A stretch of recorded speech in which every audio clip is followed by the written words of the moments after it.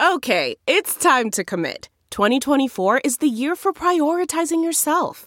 Begin your new smile journey with Byte, and you could start seeing results in just 2 to 3 weeks. Just order your at-home impression kit today for only $14.95 at Byte.com. Byte Clear aligners are doctor-directed and delivered to your door.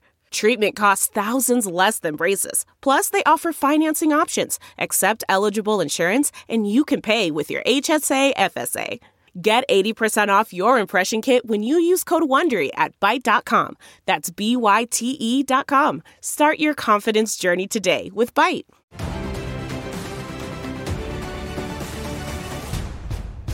Welcome to Just the Truth. Today marks the 1-year anniversary of 15 Days to Slow the Spread. It's been a really long 15 days for America and really throughout the world as we've battled with the COVID-19 crisis across the country. And I wanted to, on this anniversary, talk about the truth of the COVID-19 vaccine. We've seen a lot of different politicking from the right and the left, either pushing or really not wanting to take the vaccine. We've also seen a lot of the politicking in terms of what our Constitution allows for state and local leaders to do with shutdowns, with requiring possibly a vaccine. And so I wanted to bring on a very special guest who is a great friend of mine from Creation Ministries International, Dr. Jonathan Sarfati, to give us just the truth about the vaccine.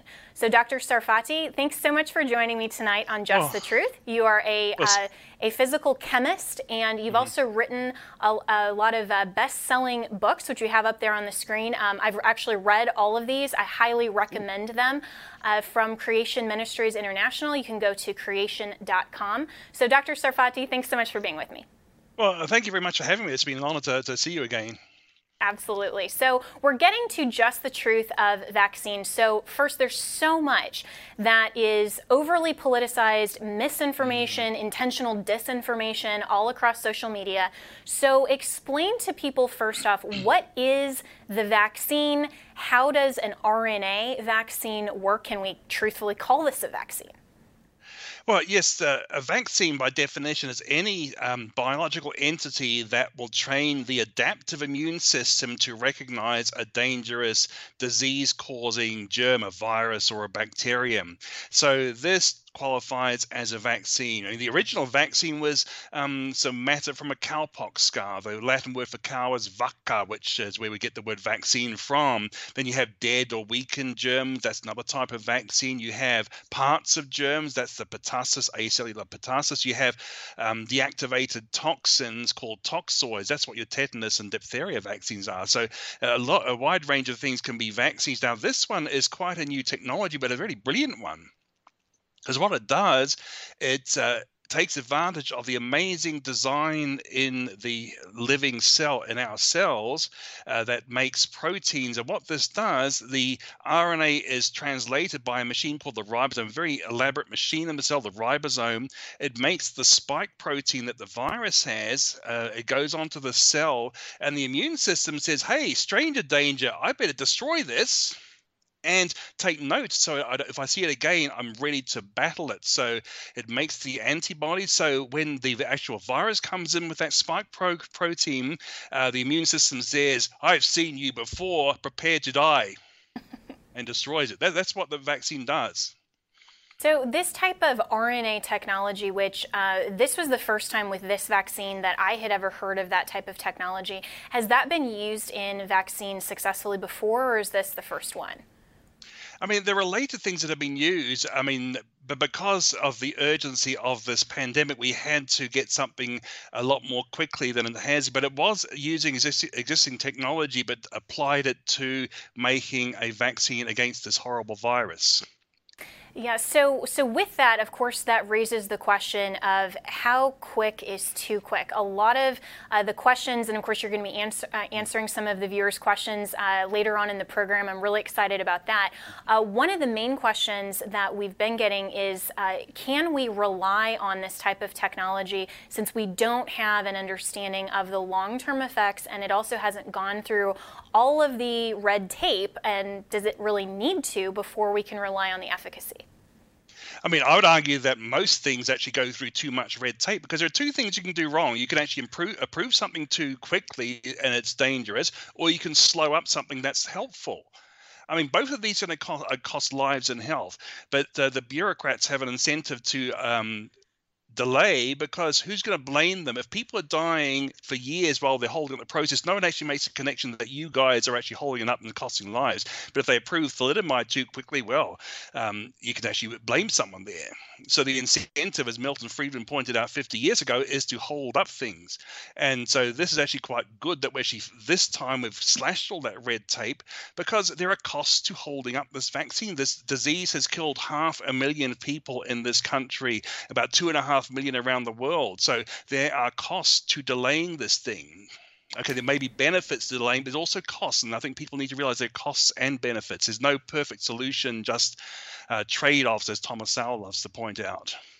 Right. And so when we're looking at the people who are more fearful of taking the vaccine, who think that this is, frankly, a government conspiracy, looking back at President Trump's administration and the Operation Warp Speed, and he said exactly what you're saying, which is that the red tape was just holding things up and he wanted to move faster.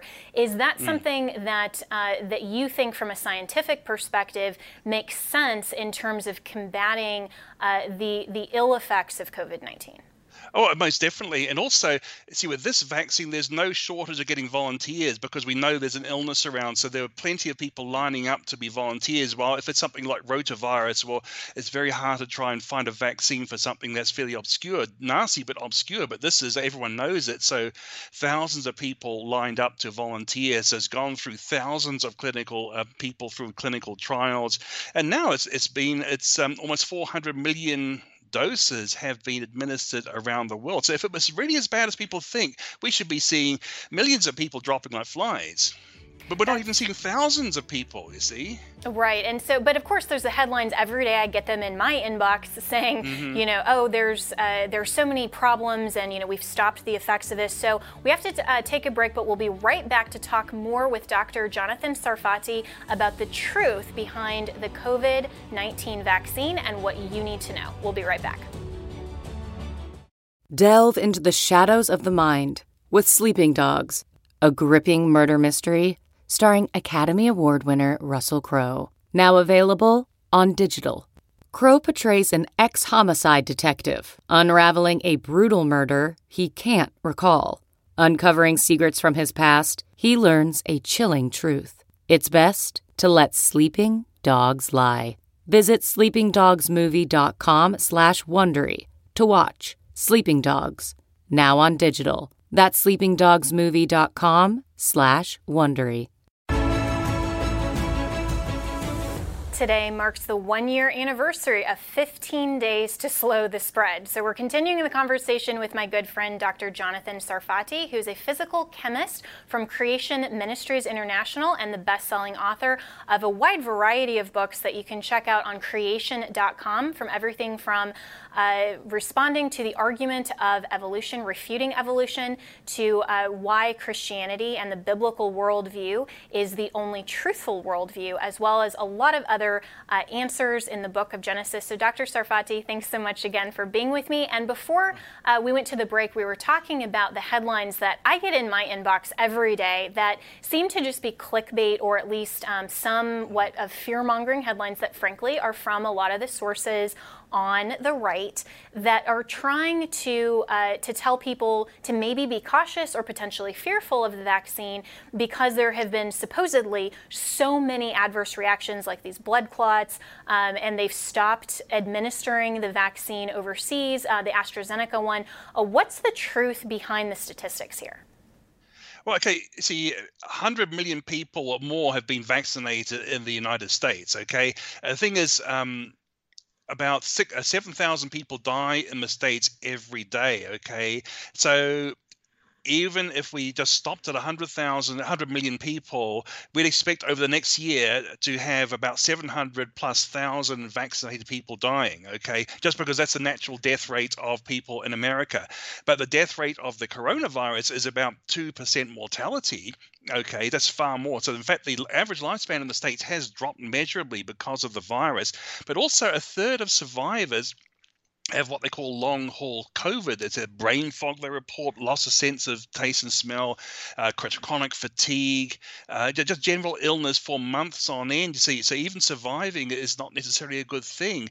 So it's important to look at the numbers. I mean, again, if they got over 100 million people vaccinated in the States, why are we not seeing 500,000 people or more dying or blood clotting or anything like that? Nothing like that. The numbers are so much lower for the vaccine than the virus. The virus is at least 1,000 times more dangerous than the vaccine. I mean, it should be obvious, I think, because a virus invades a cell, and it forced the cell's machinery to churn out 1,000 more copies of that virus, which then bursts out of the cell, repeat the process. Next cycle, 1,000 more cells infected, then 1 million more viruses are going to be produced. So the virus is far more fearful than the vaccine could possibly be. Otherwise, we're living in a magic universe if somehow a vaccine is more dangerous than a fast multiplying virus. So with those statistics that you laid out, is that comparable so far with the data that we do have to other vaccines that people do regularly take? If you're typically someone who gets, for example, all of your boosters as a child, and then if you ever go overseas, or even just the regular flu vaccine, is that within the same type of margin of negative reactions? Well, everything is going to have some reaction, but some of the things that people talk about reaction are just your immune system doing its job. You see, your immune system, even the things that you get when you first feel sick from a disease, is actually your immune system reacting, like a fever. The chill and fever is your immune system trying to fight the bacterium or virus, okay? Inflammation is a response. So it's going to respond that way to the vaccine as well, but the difference is the vaccine isn't fighting back against you, while the virus or bacterium is fast reproducing and fighting back against you. So that's so when you have so for example, I've gotten the flu shot before, and the last couple of times that I have, which I don't annually, but I have for various reasons a couple of times, and typically as soon as I get that, over the next couple of days, even up to a week, I don't feel that great. And a lot of people will say, oh, well, that's a negative reaction, or that's something that shouldn't happen. But what I'm hearing from you say is that that's actually a good thing, and that's something that is preventing possibly further complications if I actually got the flu strain that year. I mean, because the flu is a very dangerous disease. I mean, thousands of Americans have died every year from influenza, okay, even young people. And the sad thing about flu is that the flu can turn your own immune system against you. It causes what's called a cytokine storm, which actually inflames tissues, fills your lungs with liquid. It's a horrible thing. And young people have stronger immune systems, which can be turned against the person. That's why the Spanish flu of after World War I killed so many young people, because their immune systems were turned on them. Okay, so if you're worried about an immune reaction from the vaccine, you've got far more to worry about from the virus itself. That's really fascinating, and I think that a lot of people with this overly politically charged environment are seeing this through the lens of politics rather than the lens of what a vaccine actually does. And so you're, of course, part of Creation Ministries International, which is very obviously based in the biblical worldview foundation and viewing our natural world as God's design. And so for the people and the Christians who may be watching this program, or people who are actually surprised that you're taking a pro-vaccine approach, what's your response to them about why this isn't an inconsistent position?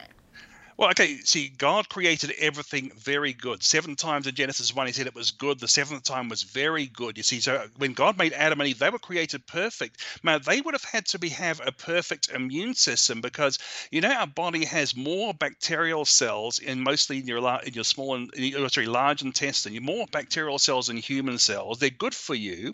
And you've got about 10 times more viruses than bacterial cells, which help to regulate it. So they're doing a good thing, but the immune system has to keep them in check in the the right place.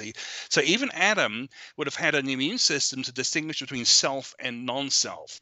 But as Adam sinned, he disobeyed God, so God cursed the whole creation. We're all going downhill. And nowadays, our once perfect immune system isn't always working perfectly. So sometimes we can get overwhelmed by bacteria, viruses, fungi, you see. But what God has done for us in his mercy is given us a trainable immune system. The immune system can take note of something that's invading and prepare for meeting it a second time. And the beauty is it doesn't have to be a deadly germ. It can be a dead germ. That's what a vaccine is. It's an imitation of something that will hurt you, but will still train the immune system to be ready to give it target practice so it's ready to kill that thing next time. I've actually never heard it described that we had an immune system before the fall, which is, of course, described in the book of Genesis and the biblical account of creation.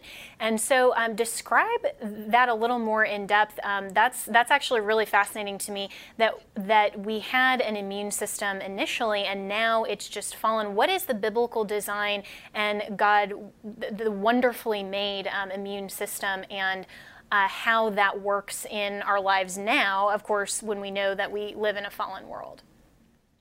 Well, yes, because we'd be eaten alive by the bacteria inside our intestines if we didn't have an immune system keeping them in check, and the viruses there as well. But the point is, the fall has made things go downhill. I mean, sometimes I have to wear glasses to look at something close up, you see. So my eyes were perfect. God designed perfect eyes for Adam, but we live in a fallen world, so our eyes don't always work perfectly, especially when you get older, okay? And the same goes for our immune system. Even though God designed it perfectly, we now live in a fallen world where it doesn't always work perfectly. So sometimes it needs to be trained, and God has given us this immune system that can be trained. And in fact, you might say that there are two branches of the immune system. You've got the innate immune system with things like your skin, the acid in your stomach. You've got general white blood cells that eat up things that invade. So that's the sort of innate immune system. But then you have the adaptive immune system, which is what I've been describing, that will train itself to recognize a specific virus or bacterium and be ready to really give it, destroy the thing. And you wrote a really great piece on creation.com, which people can go and look at and read, which is responding specifically to the vaccine. And you actually have a lot of different subjects in that respond very directly to people's questions. So with the RNA technology that you're describing that give that target practice, as you described, I think that's a great term for it. Are you seeing kind of a trend among people that their response, once they understand this technology, they're learning about the vaccine, that can override some of the fears of the headlines? Or what's typically been the response when you've engaged with people on this? I mean, some people are genuinely vaccine hesitant. They don't know the issues. They've picked up the scaremongering, and they don't know what to think. And sometimes when you go through what the immune system really is, oh, I get it now. So I've actually helped people understand it. But of course, you've got the fanatical anti-vaxxers who just don't want to change their view. That's sort of a harder one to change around. So I'm really discussing this for the benefit of those who are on the fence, who are wondering, what should we do? I'm hearing lots of different sides, and I'm saying that anything you think the vaccine is going to do, the virus is going to do 1,000 times worse. And so when you hear this phrase that's been used by more people on the left, the trust the science, and you're hearing that to describe a lot of different things, how should we, meaning people like me who aren't scientists, who are looking at this, looking for the truth in good faith, what is the science that we should follow and understand, and what is the stuff that we should just kind of reject from the mainstream media? Well, I mean, the real science are things that you can test and repeat and observe, and vaccination is good science. I mean, I'm a physical chemist. I use laser light to shine lasers onto selenium ring and cage molecules. I looked at the spectrum of these things. That's good science. I've got some geneticist colleagues. I've got people who've plant physiologists. We had nuclear physicists on board. We had a person who's a cancer researcher. This is all observable, repeatable science. And vaccination was invented by people who had a very biblical worldview. You had Edward Jenner, Louis Pasteur, who were very biblical in their approach, and they thought vaccination was doing following in Jesus' footsteps. Because we think of Jesus when he was walking on earth, God incarnate, he cured diseases and blindness and deafness and lameness. And what he was doing is alleviating the effects of the curse. That's a wonderful And that's what description. vaccines do. Absolutely. And we're using the science that God has given us in this discoverable nature of the reality to which God has presented us. And I think C.S. Lewis describes that in Mere Christianity so well. So I want to get into more of that science and the topic of creation as well in the next segment, continuing my conversation with Dr. Jonathan Sarfati here on Just the Truth. Okay, picture this. It's Friday afternoon when a thought hits you. I can spend another weekend doing the same old whatever, or I can hop into my all-new Hyundai Santa Fe and hit the road. With available H-Track all-wheel drive and 3-row seating, my whole family can head deep into the wild. Conquer the weekend in the all-new Hyundai Santa Fe. Visit HyundaiUSA.com or call 562-314-4603 for more details. Hyundai, there's joy in every journey.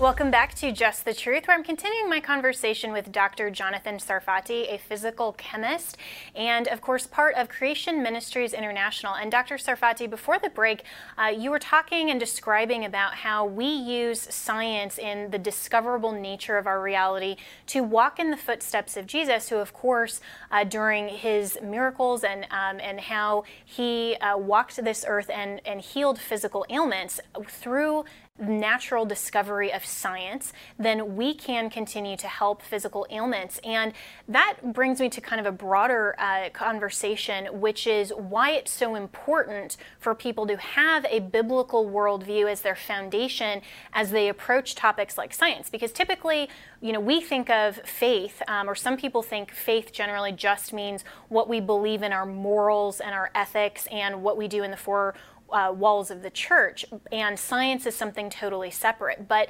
describe why it's so important to have a truthful foundation to approach science.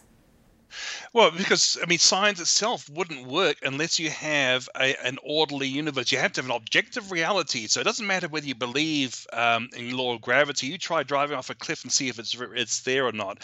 And this goes back to the creation account, because God made man on day 6, and yet you've got days 1 to 5. Where there is no man there, but clearly there's an objective reality. There's heaven and there's earth and there's the sun, moon, and stars, the plants, the fish, the birds. You see, these are objectively real before man existed. So there's an objective reality out there that comes from the creation account. But also we have a divine lawmaker. You see, if Zeus and his gang were in charge, you wouldn't expect science to happen.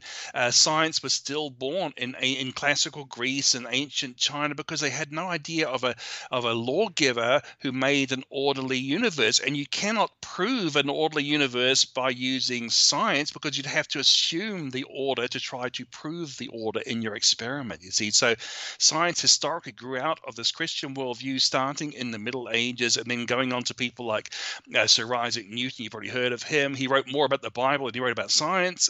Kepler said he was thinking God's thoughts after him. Michael Faraday, the inventor of the generator, he was a member of what you call a fundamentalist sect if he was alive today. Maxwell, the founder of electromagnetism, one of Einstein's heroes, he thought he was very much a Bible believer, believed in the flood. He believed that the existence of molecules proved the creator because they clearly manufactured identical things. Okay, so that's manufacturing. It's not time and chance.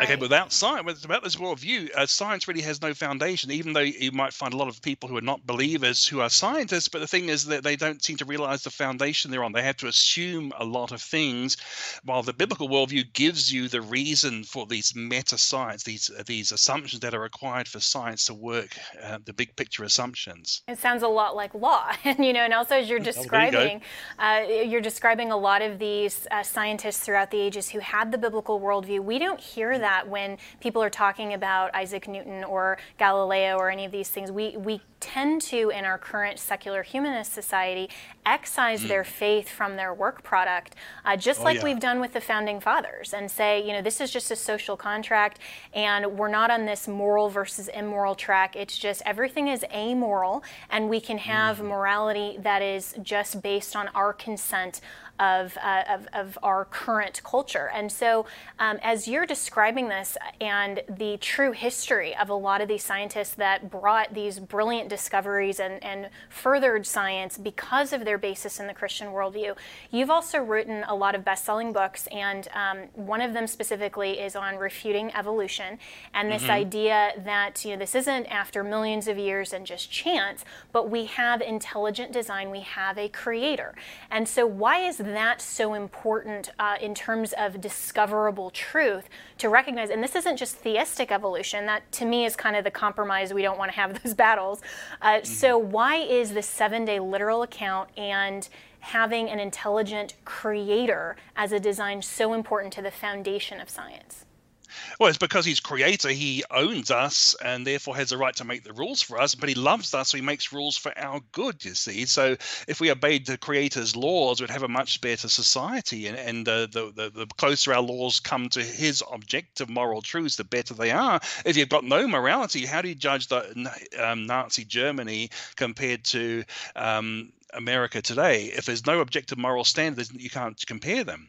But when it comes to the creation account, you see, Jesus himself affirmed Genesis as literal history. He affirmed that marriage is a man and a woman, and God created them, male and female, in his image. And also, it is being in his image means there's such a thing as human rights, because we are image bearers of the creator. And therefore, human life is sacred from conception to natural death. Okay, that's an important foundation. But also, we've got the whole big picture.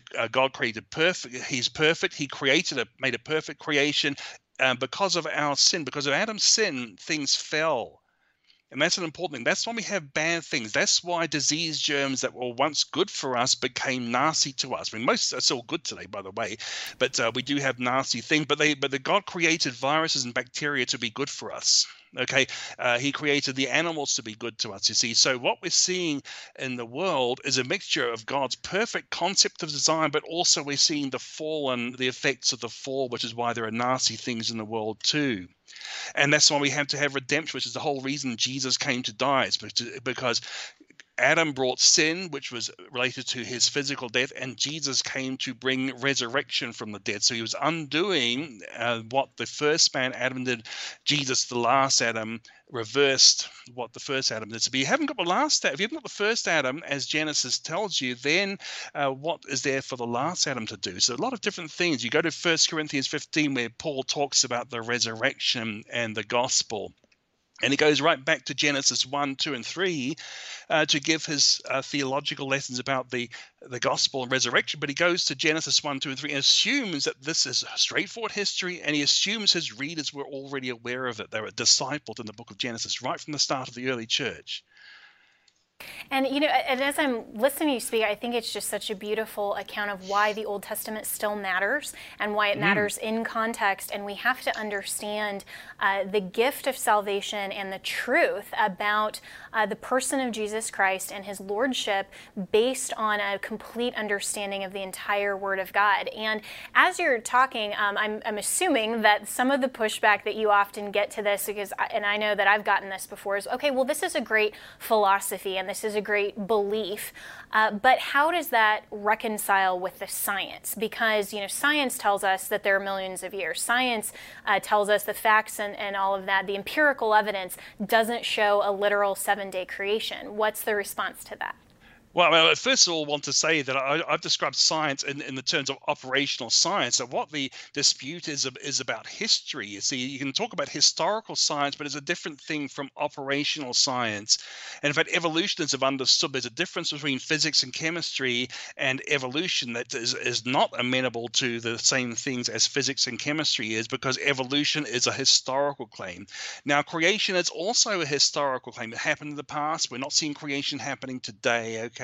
We're not seeing goo to you via the zoo happening today. Okay, so again, these are alternate histories of the world. They're not really scientific. It's really a battle of two different histories, and that goes back to your worldview, because I believe Jesus is God and Savior. He affirmed the Bible as literal, straightforward history, and therefore we have creation in 6 ordinary days, perfectly, a fall, a flood, a Tower of Babel. Okay, you got all those things. Evolution doesn't want to believe in a God who did anything like that, so they have to think of things happening today very slowly. So they think of things would have had to take millions of years to form, and therefore humans must have evolved from ape-like creatures, and we all can go back to pond scum, and supposedly life came from non-living chemicals, which is a load of nonsense from a chemical point of view. I'm a chemist. I know these things, okay? And non-living chemicals don't form living cells. Living cells form non-living chemicals quite readily. I mean, I guarantee you could take any chemical you want to, put it together, any energy source you like, any DNA, RNA, whatever you want, try and get a living cell out of it. You're not going to do it. So evolution is dead in the water. And it's always so interesting to me to see the hypocrisy of looking at, for example, the Mars rover and trying to find life on Mars, and what they would qualify, the evolutionary scientists would qualify as life on Mars somehow is not life here on Earth.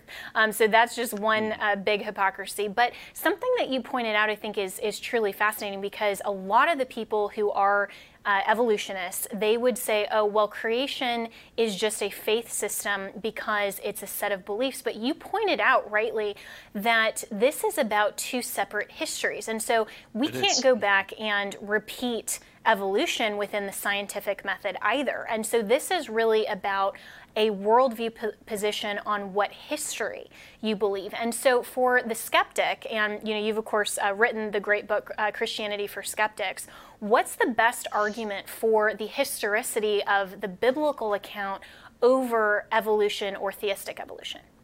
A lot of ways I can go for. I can say, well, Jesus proved his credentials by rising from the dead, and the evidence for the resurrection of Jesus is incredibly good history. And because that proved who he was, who he said he was, that when he affirms Genesis as real, that would seem to be a slam dunk. But also there are things in nature, like, for instance, finding DNA and proteins in dinosaur bones. Now, dinosaurs are supposed to have died out 66 million years ago, but we can measure the rate of DNA and protein breakdown.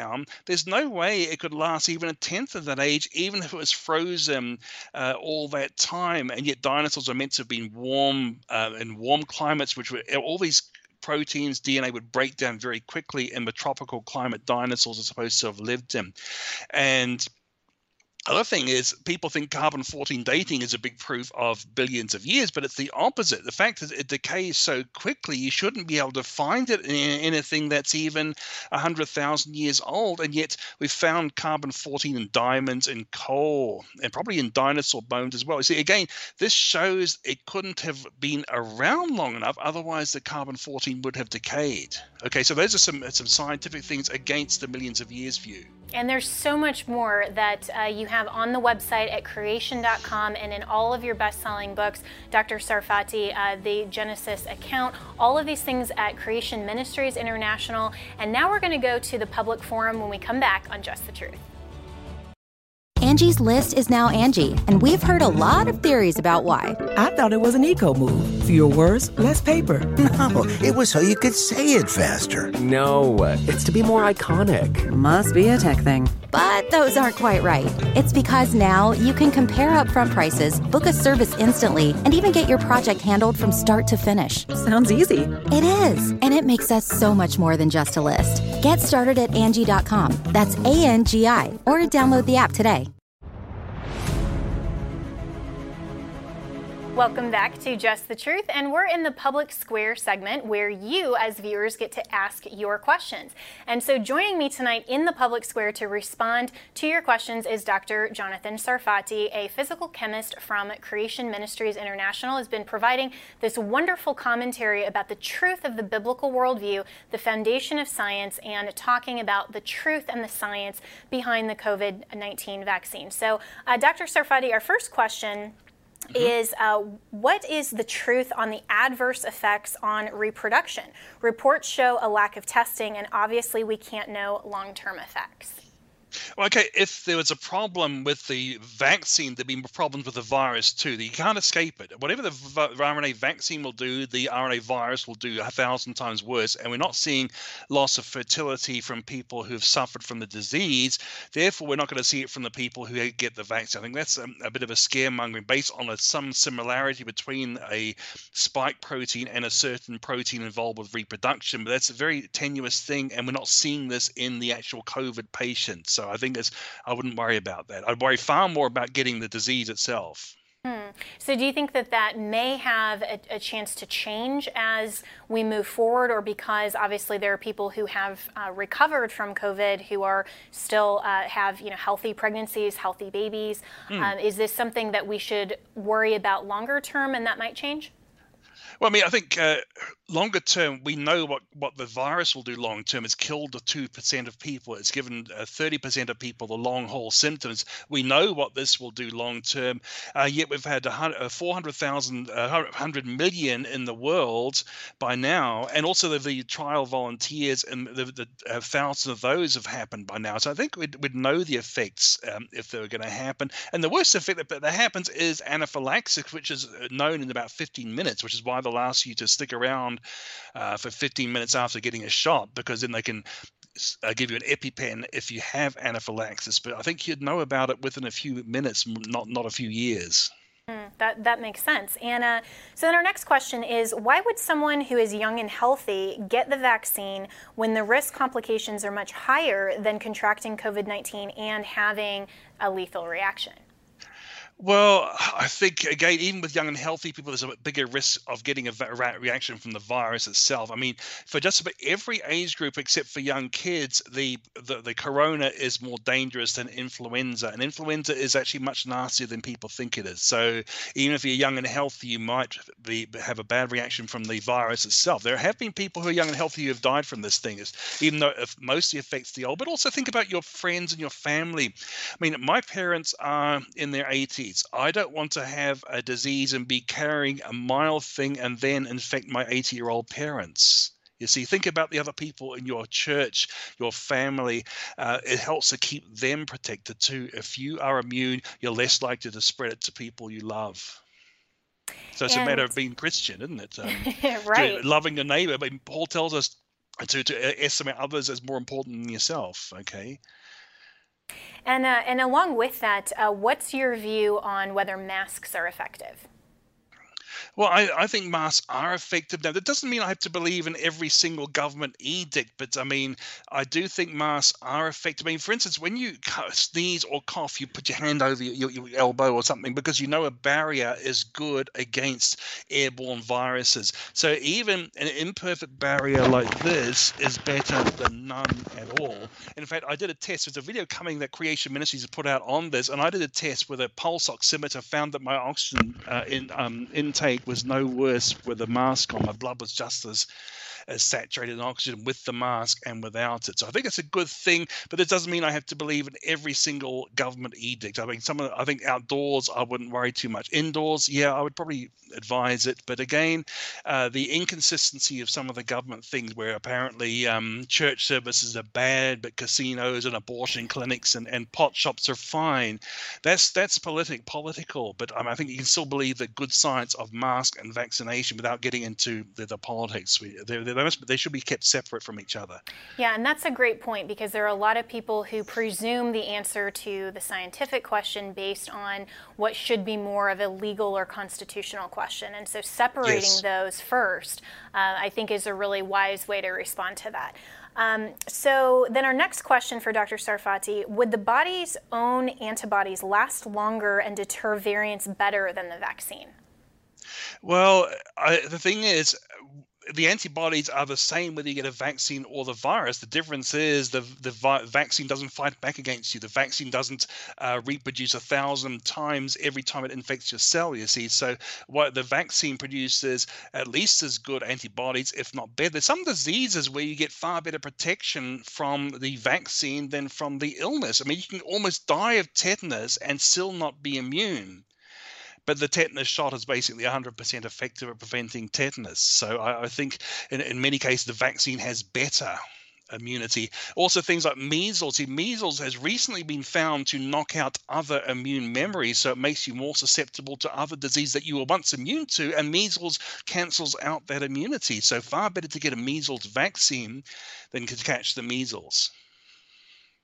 And the next question is, let's see. So I'm hearing reports that this vaccine has abortifacients in it. Is that true? I think there's garbled things that are going on there. The vaccine itself is not abortifacient in the least, okay? To answer that direct question, no, there's no abortifacients in the vaccine, no. And so should we, those of us who have the pro-life view and have the understanding that, we wouldn't be part of science that would do, for example, stem cell research and some of these other questionable ethics, would this vaccine with the RNA technology, how does that differ from maybe some of those concerns? Well, I think the issue is that there were a few aborted babies from decades ago, older than you are, for instance, and the cell lines from those aborted babies that have been used. So not aborted baby cells, but descendants of descendants of descendants. Now, the abortions themselves were sinful, no doubt about that whatsoever. I mean, I'm as 100% pro-life, okay, as you are. Even for rape and incest, that's not an excuse for aborting an innocent baby, okay? I agree, the thing is... Now, the issue is that there is the things are remote. So I treat it like, would you take an organ from a murder victim? I think by doing so, you're not condoning the murder. You're not encouraging other people to be murdered for their organs. So there's no moral hazard involved. Okay. So as long as you didn't take part in that murder, had nothing to do with the murder, I think it's acceptable to take that organ from that murder victim. Now, with the vaccines, which are made with these fetal cell lines, okay, the RNA vaccines were not made with those cell lines, but in the early stage, I think one of the cell lines was used in the testing as proof of concept, but they were not. The RNA doesn't need any cells to be cultured on. It's cultured. It's multiplied in the lab. Now, viruses need a cell to be cultured on, so that's why some have got these fetal cell lines to culture the virus to make some vaccines on. Okay, not the flu shot. The flu shot's made with chicken eggs. And now with dog kidney cells. So the flu shot hasn't even got these ethical problems. Neither does a DTaP that's a bacterial that has no problems. And I think the RNA vaccine, again, it's not even cultured in cells. The AstraZeneca has been cultured, so there's a bit more of a problem there, but I still think if that's the only one you have, I'd take it.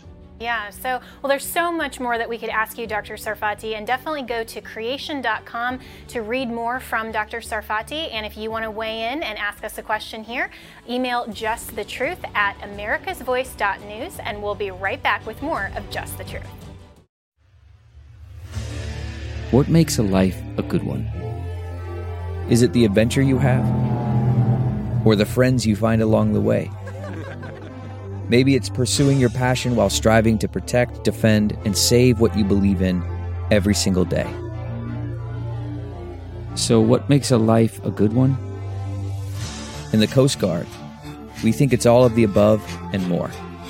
But you'll have to find out for yourself. Visit gocoastguard.com to learn more.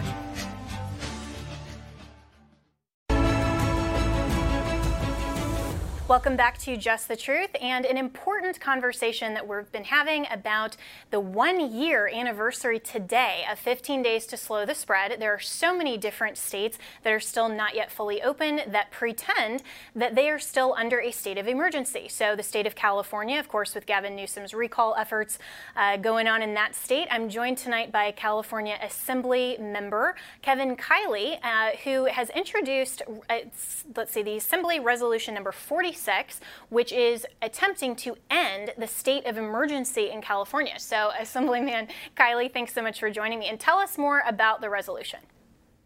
Well, sure. The resolution would simply exercise the power reserved to the legislature under our Emergency Services Act to terminate the state of emergency and to thereby divest the governor of his emergency powers. And to terminate all of his emergency orders. You know, California has had, by any measure, the worst outcomes of any state during the COVID era. We've had the worst, most severe lockdowns of any state, and as a result, right now, our unemployment is second highest in the nation. We've had the most severe and longest lasting school closures in the state. Right now, we're 50th out of 50 in getting our kids back to the classroom, the percent of kids who have access to in-person instruction. And we've most assuredly done more harm to our kids than any other state as a result. And so you might ask, well, what are we getting in return for all of these sacrifices, for this almost inconceivable social cost? Well, actually, our public health outcomes have been quite poor as well. According to the CDC's data, California has the 7th highest excess death rate during the COVID-19 era. And so, when you add all of that together, there simply is no basis for further state level restrictions on businesses, on schools, on anything else. And it's well past time that we return power to local communities and ultimately to the people of California to make their own decisions. Well, that was beautifully said, and I commend you for bringing this forward. And I'm wondering, among the other General Assembly members, are you seeing support for this? Because according to California state law, the emergency powers of the governor will end upon a joint resolution from the legislature. Is there support for this? Do you expect it to pass, or is this going to be a hard-fought battle?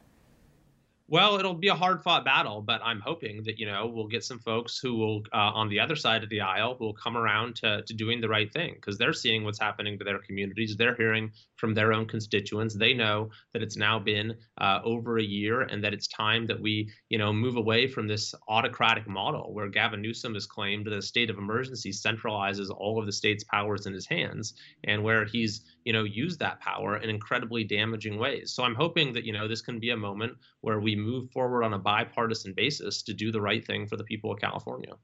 Absolutely. And when you talk about the Emergency Powers Act, is there any thought as well in the General Assembly to modifying that, and rather than having to have a resolution like this go through the legislature in order to end that, having it just on its own end after a period of, say 30 or 60 days? Because it seems like a year into this, we're far past the definition of what would qualify legally as an emergency. It's funny you should ask. I happen to have legislation that does that as well. Oh, great. I actually didn't know that for the viewers. This is a sincere question. So go ahead. Yeah, so that was one of the first bills that I introduced when we reconvened for the new session, is reforming the Emergency Services Act so that, among other things, it expires automatically, because, it's been hard to get the legislature to step up and actively, cut off the governor's powers. But if they simply elapsed automatically, then I think that would change the dynamic a lot. And, the legislature would then have to come back and actively vote to extend them, as opposed to them just, lasting for perpetuity unless someone intervenes. Right. And, and in full disclosure, I'm part of the legal team that's representing Pastor John MacArthur and Grace Community Church there in California. And one of the arguments that we've been making is a separation of powers issue, to say that this is basically the legislature that's ceding its legislative authority to the executive to then just continue to legislate. Once the Emergency Powers Act is then in effect, then that's giving the governor just sole discretion to be a tyrant and to be one person vested with the powers of the legislature. And so it seems like the Emergency Powers Act as written is in violation of the concept of separation of powers. And without obviously commenting on, our case or any of that specifically, I just wanted to make that disclosure for the viewers. But within the context of the separation of powers, what's your view as a legislator on how far overreaching the governor has acted in California? Well, I'm very happy to comment on that because, I sued the governor precisely on that basis, that he's violating the separation of powers. And my co-plaintiff is James Gallagher, who's another legislator who's also the joint author of the resolution that we're talking about. But we filed suit against the governor last June for overstepping his authority under even the Emergency Services Act and essentially making law in a way that violates the separation of powers. And the California Superior Court agreed with us. We won our trial against the governor last October, and the judge ruled that the governor had abused his emergency powers. But we did also make the argument along the lines of what you're saying, Jenna, that if it is true that the governor can do what he claims he can do under the Emergency Services Act, then that would render the entire act an unconstitutional delegation of legislative power in violation of the separation of powers. So by either theory, we told the court the governor's actions cannot stand. Either he's violating the Emergency Services Act or the Emergency Services Act itself violates the Constitution.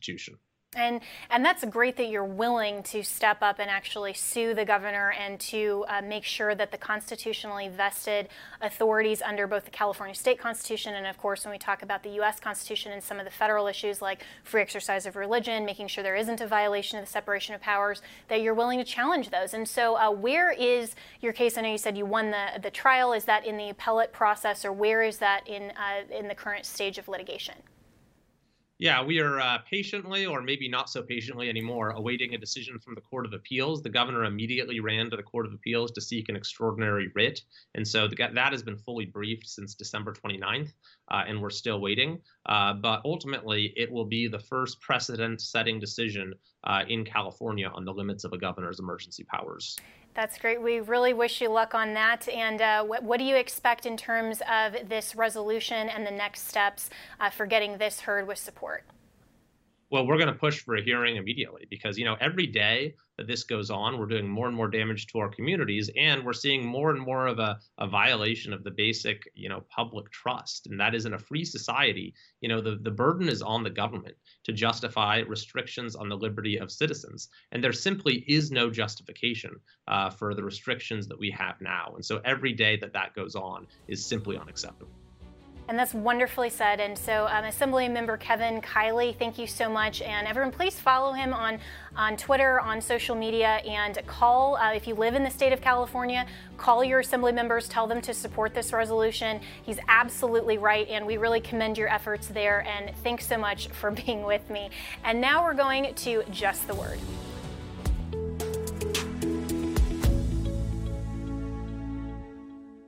Psalm 139, 13 through 18 says, "For you formed my inward parts. You covered me in my mother's womb. I will praise you, for I am fearfully and wonderfully made. Marvelous are your works, and that my soul knows very well. My frame was not hidden from you. When I was made in secret and skillfully wrought in the lowest parts of the earth, your eyes saw my substance, being yet unformed, and in your book they all were written, the days fashioned for me, when as yet there were none of them. How precious also are your thoughts to me, O God! How great is the sum of them! If I should count them, they would be more in number than the sand. When I awake, I am still with you."